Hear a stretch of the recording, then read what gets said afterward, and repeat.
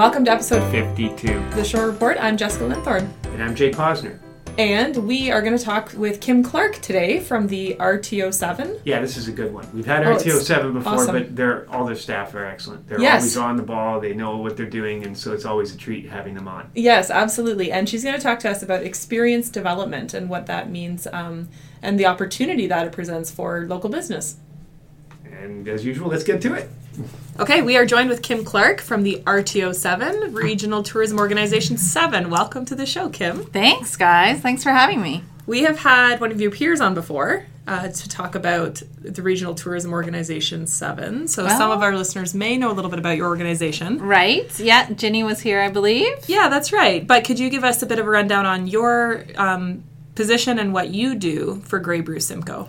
So my role is I'm the Tourism Experience Development Specialist, and essentially my job is to help businesses, communities, events, BIAs or chambers make cool stuff for people to do when they're on vacation. Cool. So it's that whole notion of people coming to experience something in the community. Absolutely. Who are the people who live here, and what is it like, and can they be a part of this community for the short time that they're here? So it's not just we have a beach, or we have several beaches in Port Elgin. It's what you can do while you're also being at the beaches. Is that yeah? Okay. And who are the people here, and what's the story of this great place? Okay. Yeah, it's funny. We had seasonal student training the other day, and I did a bit of a presentation on who we are as a community and growth and whatever. But one of the comments that I said to the students is actually we did a bit of a test, and there was a few fun questions, but I said, pick the right answer.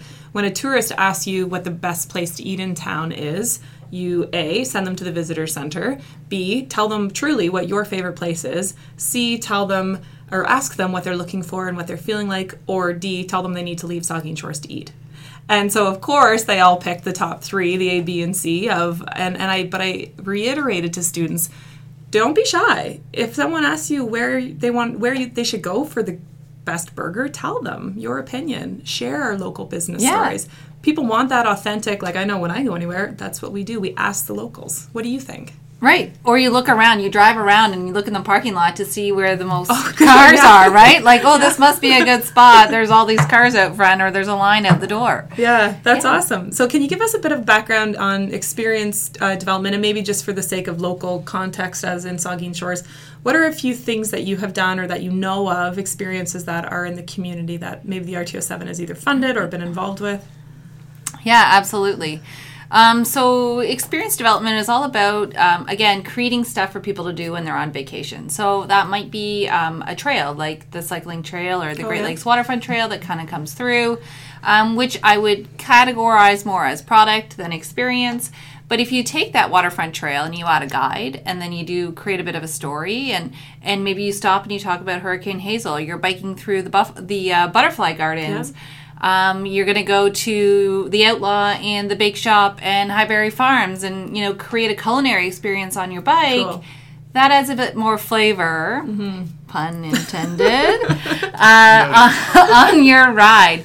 So, it's creating the stories, it's learning about where you are, and it's a glimpse for people into what it's like to be a resident of Saugeen Shores. Yeah. And that's essentially what tourism is all about. It's the front door of your economic development strategy. Yeah. And people won't move to communities unless they feel like they could belong there. Yeah.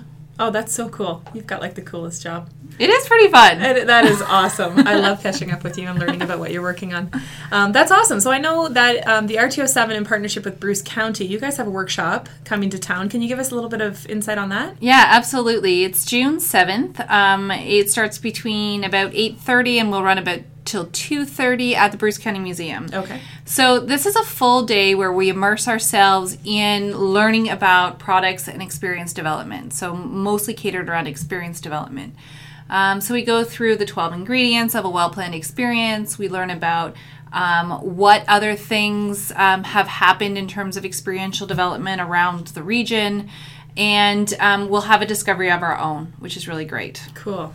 And it's intended for business operators.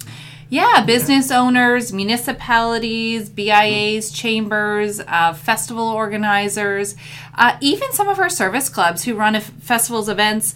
This is a great opportunity for them to learn about how can they maybe tweak their delivery of a product or create an extra opportunity for additional revenue to come through, because a lot of these experiences are ticketed, and a lot of what we talk about is understanding and appreciating the value of our stories, the value of our people, and being able to put a price to it, because it is valuable information.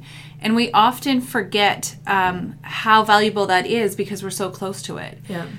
So I often say, the things that we see and do every day might not have value for us, but for somebody else that has never experienced this before, it can be pretty cool. Yeah, absolutely. That is interesting, and you're right. If it's something that's so close to home, sometimes it's hard to assign that price tag to it, and hard to recognize that as a tourist. You would never assume something was free. You would go and you'd be willing to make that investment to have that experience and to learn about something new. Well, that's a good point too, because when we travel, we often are willing to pay more money than we are as a local or as a resident.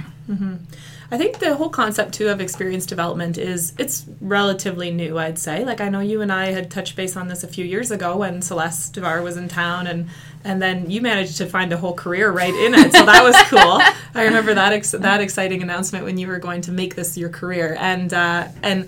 But I still preach this as that opportunity to tourists. I shouldn't say tourist providers, but business owners, any business owner. And I talk about that ability and that concept of experience tourism and what that means. And it is really interesting to see the light come on for people and they go, yeah, you're right. When I go somewhere, I want to do something. I don't necessarily just want to go somewhere anymore. I want to do something. So it's a bit of a shift in tourism as a trend. Would you say that? Yeah, absolutely. You don't book your vacation to go to a hotel unless you're going to Disney, which has experience attached to it. So how are you going to engage within the community itself? What are the activities you're going to do? But how do you immerse yourself into that local culture and that local being? So what are some hands-on activities? How do you engage with the locals? How do you find out, again, what is authentic and real about the community that you're visiting? It still just sounds like part of an overall strategy for tourism. Like you say you don't plan to do this. Well, we still also do sports tourism. We still go to ball tournaments. We're talking about hockey tournaments.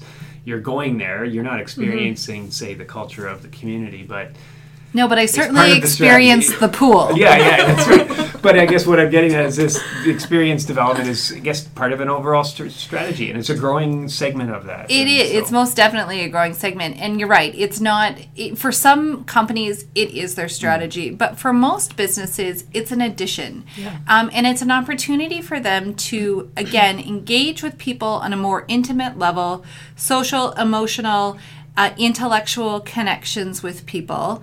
And oftentimes that can only occur when they have time to do that, because it is time consuming. They want to know who the chef is. They want to know who the local storyteller is, who's the local birder.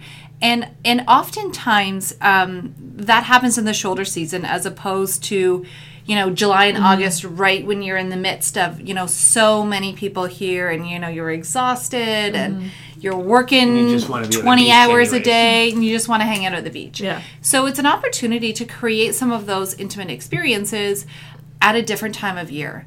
And, Pierre Danini at the Queen's has really done that with his storytelling dinners. So he doesn't offer them in July and August. He offers them from September till June. Yeah, absolutely. That is so cool. So the workshop itself is June the 7th, and so we can post all of the details and the invitation on that. But it's open to any business owner or anybody, I guess, is what I'm hearing from you. Yeah, anybody is welcome to come. If I always feel that the people who get the most benefit are the people who, maybe are an owner-operator. They work at an attraction, a BIA or a chamber, or are part of a festival, an event, that are looking to do something more. Maybe you're looking for a new revenue stream. Maybe you're looking to kind of change up the product offerings that you have in order to meet the needs of today's visitor. That's cool. And it really will be just a great opportunity to get together, network, and it's fun. And do some of that. Yeah, and it's fun. And some of that brainstorming, too, that if you make something or you have this thing, and then to be able to get into a group and say, hey, this is what my business makes. What do we do with this? And someone there's that kind of natural collaboration, too, in the room. Yeah. where they realize I can work with you and you can work with me and we'll all benefit. And then from my perspective, so as the town, we all benefit because there's that tourism component. There's those things to do in the community.